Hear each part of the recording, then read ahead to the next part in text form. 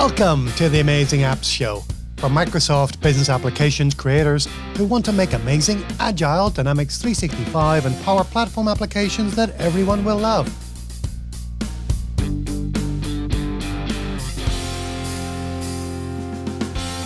Hi, I'm Neil Benson from Customery and your host for another episode of the Amazing Applications Show. Welcome back to our regular listeners. I appreciate you following the podcast, sending in your questions and comments and sharing the show. If you're new to Amazing Applications, welcome. We're here to help you slash your project budgets, reduce your delivery timelines, mitigate technical risks, and create amazing, agile Microsoft Dynamics 365 and Power Platform applications that everyone will love. I hope you find every episode useful, inspiring, educational, or thought-provoking. If you do, you're welcome to follow the podcast in your favorite podcast player so you don't miss future episodes. You'll find show notes and a transcript for this episode at amazingapps.show/97. I'm launching a new website for the Amazing Apps Show and renumbering all the episodes by combining the episodes from the old Scrum Dynamics podcast with the renumbered episodes from this show. Visit amazingapps.show, and the first person to subscribe to the show's mailing list will get a free t-shirt from the show's swag page. In this episode, I'm going to be sharing 5 reasons why I think you should avoid analysis in advance when you're building Dynamics 365 and Power Platform applications. I've been there. I was a business analyst for 10 years trying to write the perfect requirements specification. But recently, one of my Scrum for Microsoft Business Apps students, Tommy Boisfair, a CRM business analyst from Montreal in Canada, challenged me because he thinks it's easier to design amazing applications once you know all the requirements. And while I think that assertion sounds plausible, because I chased it for 10 years, I no longer believe it's possible or the best approach. So this one's for you, Tommy. 5 reasons to avoid analysis in advance when building business applications. Number 1, the point of peak ignorance. I'm working on a new project and we've got a subject matter expert who's a team leader for the primary team that's going to be using our Dynamics 365 customer service application. She is the key subject matter expert for us, describing how they do things today, the team's pain points, and the capabilities that would be useful in solving those challenges. She has seen Dynamics 365 once. How on earth can we expect our subject matter expert to be able to imagine what to call every table and column, how to lay out every form and view, and what data she'd like to see in every chart and dashboard? This team has been working on a massive shared spreadsheet for the last 6 years. Our subject matter expert has never worked with an enterprise business application like Dynamics 365 before. She hasn't had any training in entity relationship diagrams, in UML or business process modeling notation. So documenting everything in a requirement specification isn't going to elicit any meaningful feedback from our key subject matter expert.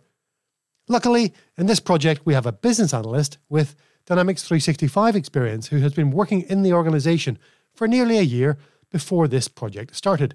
So he's got a good understanding of the organization's strategy and objectives, its structure and its leadership, its jargon, and their existing systems, policies, procedures, and their culture. Most projects are not this fortunate. They don't have a business analyst like ours. If you're a business analyst or an architect from a Microsoft partner, you usually have a brief handover from the pre-sales team before you start work on the requirements analysis and design. You've got almost no understanding of how the organization works when you start the project. If we want to analyze all the requirements in advance, then we're going to do it at the point of peak ignorance. These few months at the start of the project is when our key stakeholders know the least they'll ever know about Dynamics 365 or Power Apps or Power BI. If we attempt to complete all the requirements analysis in advance in an analysis phase and then all the solution design up front in a design phase, it's when our business analyst and our solution architect know least about the organization. Imagine if there was an approach to building business applications that allowed us to defer requirements analysis and solution design for a feature until just before we started developing it. If we could use an approach like that, then with each feature we develop, our stakeholders would know more about Dynamics 365, Power Apps, or Power BI than they did last time because they've just seen it. They've tested it, Maybe they've even used it in production. If we could use an approach that deferred requirements analysis and solution design, then our business analyst, solution architect, developers, and testers would know more about the organization than they did last time because they got previous experience building and releasing features for them. They've got feedback. They've got experience.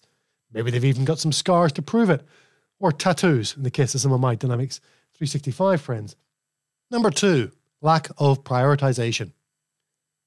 Like I said earlier, I spent 10 years as a business analyst trying to write the perfect requirement specification. But I have to admit, I haven't written a requirement specification for a long, long time now. These days, most of the business requirement specifications I've reviewed are published as part of a public sector procurement exercise to select a Microsoft partner. Within the request for proposal pack, there will be a requirement specification. Sometimes it's a Word document with heaps of detailed business requirements written as use cases or user stories, often badly written, but that's a topic for another episode. Sometimes the requirements are specified in an Excel spreadsheet, which has a major drawback of being a sucky application for writing anything, but at least we can sort and filter on the columns of data about the requirements. Usually, one of those columns is priority, either high, medium, or low, or sometimes must have, should have, could have. I've seen requirement spreadsheets with 200, 500, even 800 requirements in them. And I bet some of you listening are laughing because you've seen lists with 10 times that number. You might even have written them, but, there's no judgment here on the Amazing App Show. How could you? What were you thinking? If we had a list of 300 requirements, I bet you 200 of them are in the highest priority category. And if you're a development team about to start building 200 high priority features, where do you start? Do you sort the requirements alphabetically, by title or stakeholder? I've no idea.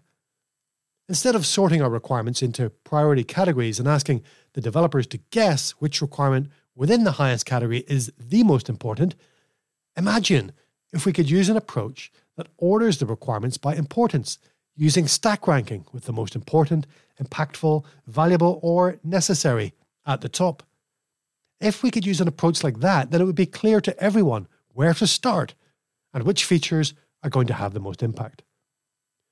If we're going to use an approach like that, then we could focus our analysis and design effort on those requirements at the top of the stack and spend hardly any time on requirements near the bottom of the stack. This would be awesome because there's a good chance that those low-value requirements will never see the light of day, and we wouldn't have wasted any effort specifying them in detail before categorizing them as a low-priority requirement.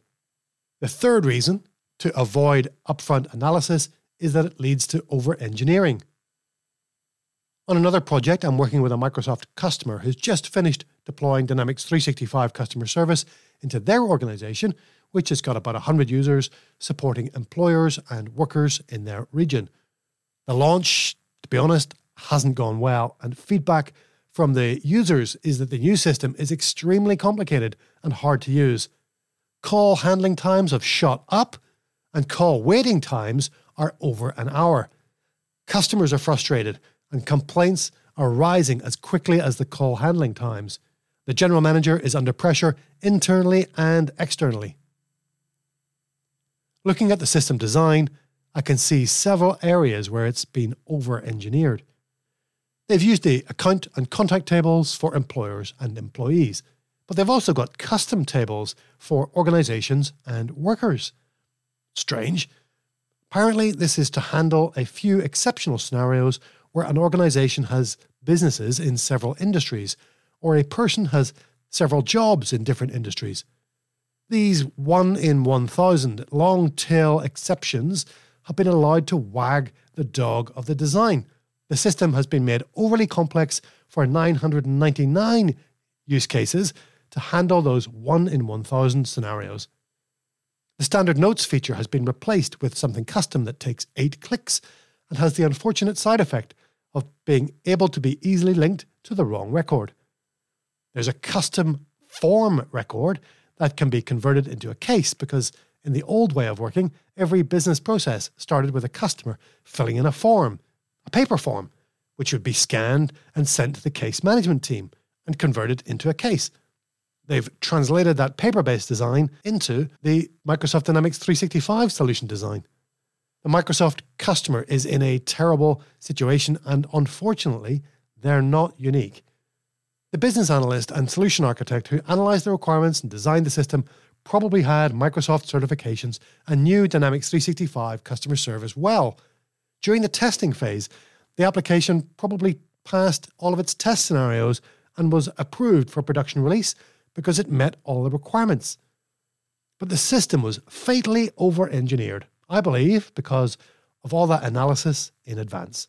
None of the requirements sprang from experience with Dynamics 365 customer service. It sprang from workarounds and frustrations that the stakeholders had with the system Dynamics 365 replaced, which was a complex, custom-developed, 10-year-old legacy system.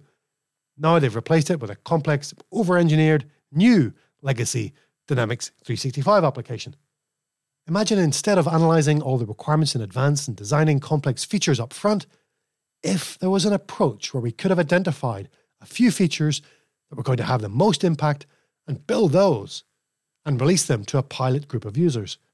Those users could have given us their feedback and shown us exactly where our application wasn't quite able to support common business processes or where usability needed to be enhanced. There are a couple of critical questions that are much harder to answer when our application is still on paper compared to when it's in production.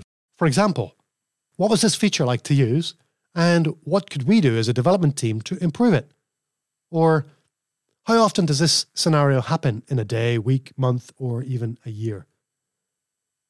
If you can't answer questions like that because you're doing all your analysis in advance, then you run the very real risk of building features that are complicated and hard to use because they meet an obscure scenario that only happens 1 in 1,000 times. Number 4, the illusion of completeness and the reality of wasted analysis. Sometimes we think that the optimal design can only be achieved when all the requirements are known in advance. I think that's a pipe dream because it's impossible to know all the requirements in advance. You might think you've nailed it. You might have written one of the world's greatest requirement specifications in the history of Microsoft business applications. It's complete and unambiguous, it's detailed and technical enough for the architects and developers, but not too detailed or technical for the stakeholders to read it and understand it. It's even more perfect than the shopping list my wife sends me to the store with. Peas? What does she mean, peas? Frozen peas? Tinned peas? Mushy peas? Oh, she meant sugar snap peas from the pod. Well, why didn't she say so? She only tells me that when I get home, of course. But then something's going to happen to upset your perfect requirement specification. It could be a change in leadership or strategy, a corporate acquisition or divestment, or a reorganization of some departments, or an announcement from a competitor, a regulator, or a government agency. Or it could even be an announcement by Microsoft in a release plan for an upcoming wave, or from an ISV, or something just as commonplace and mundane as a simple change of mind by your project sponsor. Whatever it is has upset your perfect requirement specification and sent you scurrying back to make changes to the delicate balance of your Word document and its accompanying spreadsheets. It takes weeks to draft the changes and get the specifications approved by your stakeholders. Then you have to hold workshops with the architects and get the new designs specified and estimated so that the change request can be submitted to the project steering committee for approval. Even if your change request is just to get an approval to drop a previously agreed requirement, your change request might not take as much effort as introducing a completely new requirement, but it means that all that work you did before to analyze that requirement, to specify it, to document it, and design it, all that work was wasted. What if wasted work was avoidable? Imagine there was an approach to building business applications that wasn't founded on the illusion that requirements needed to be analysed in advance. Instead, we proceeded with coarse-grained requirements, designs and estimates that are documented as lightly as possible. Just enough description so that we can reach a mutual understanding about them, roughly estimate, then order them. This approach embraces change and enables us to respond successfully to events that are outside of our control because our requirements are simple fragments and sketches rather than specifications carved into stone tablets. And the last reason I think you should avoid analysis in advance is the opportunity cost. the chances are that your organization is anticipating a positive return on your investment from your application, right? If they're not, perhaps you should stop now and find something more fun to do with the rest of your career. Given that your Power Apps or Dynamics 365 application or your Power BI analytics will generate benefits once you're in production, then there is an opportunity cost of every week that goes by that you're not in production yet. Imagine these two scenarios. First one is a 12-month project that spends 4 months in analysis and design, 5 months in development, and 3 months in testing and deployment. The project has gone well. You've delivered the expected features on time and on budget, and you're in production after 12 months. Woohoo! The business change is well managed, and your organization starts accruing benefits 3 months after the release, and the project is successfully closed. 12 months later, and your project has reached its break-even point so that the accrued costs are now matched by the benefits you've achieved. From month 16 onwards, your project starts delivering a positive return on your organization's investment. Now imagine another project that takes a different approach. Instead of releasing all the features after 12 months, they build a couple of features and release them after just 3 months. They are the most valuable features in the entire application, and their impact is felt quickly. The project is still building additional features, but the benefits have already started to accrue. Development continues for another 9 months. The business change has already been completed by the time the last few features are deployed. The break-even point is achieved 3 months after the release, and from this point, the project starts delivering a positive return on investment. Now, I appreciate this is a fictional scenario, but I hope you can appreciate the point I'm trying to make here. When your application is still on paper, in the analysis and design phase, it's not in production. Our organization only starts to accrue benefits when your features are being successfully used in production. The longer you stay on paper, the more it's costing you. Of course, the longer you stay on paper in analysis and design, chasing the illusion of completeness, then the greater the chance of an external event forcing you to change your design before you've launched a single feature or experienced a single benefit. So there are my 5 good reasons to avoid analysis in advance. 1. Peak ignorance. You're analysing the requirements during the period when your stakeholders know least about Microsoft Business Applications and your analysts know least about their needs. 2. Priority categorization. Your requirement specification doesn't order the requirements by business value. 3. Over-engineering. Your requirements are likely to lead to over-engineered complexity and a rejected user experience. 4. Wasted effort. You're spending time chasing the illusion of completeness and putting yourself at risk of a significant change that will derail your requirement specification. And number 5, opportunity cost. By deferring deployment, you're deferring the benefits and costing your organization money. I'd love to hear your feedback about analysis in advance, especially if you're a big fan of that approach and you disagree with everything I've just said. Perhaps you'd like to join me on a future episode and deliver 5 benefits of analysis in advance that agile teams are missing out on. You can email me at amazingapps@customary.com or leave a comment on this show's post on the Amazing App Show LinkedIn page or the Amazing App Show on Twitter. Bring it on. Thanks so much for listening to the Amazing Apps podcast. You can join the show's mailing list at amazingapps.show. You'll get a personalized welcome video from yours truly and a notification when there's a new episode available. There are also shortcuts so you can follow the show on all major podcast players. And you can follow Amazing Apps Show on Twitter, LinkedIn, YouTube, Instagram, and Facebook. You can send me a message or a voicemail if you'd like your question answered on a future episode, and even support the show through Buy Me a Coffee or by buying an Amazing Apps t-shirt. Visit amazingapps.show. Thanks again for listening. I really appreciate you. Until next time, take care and keep sprinting.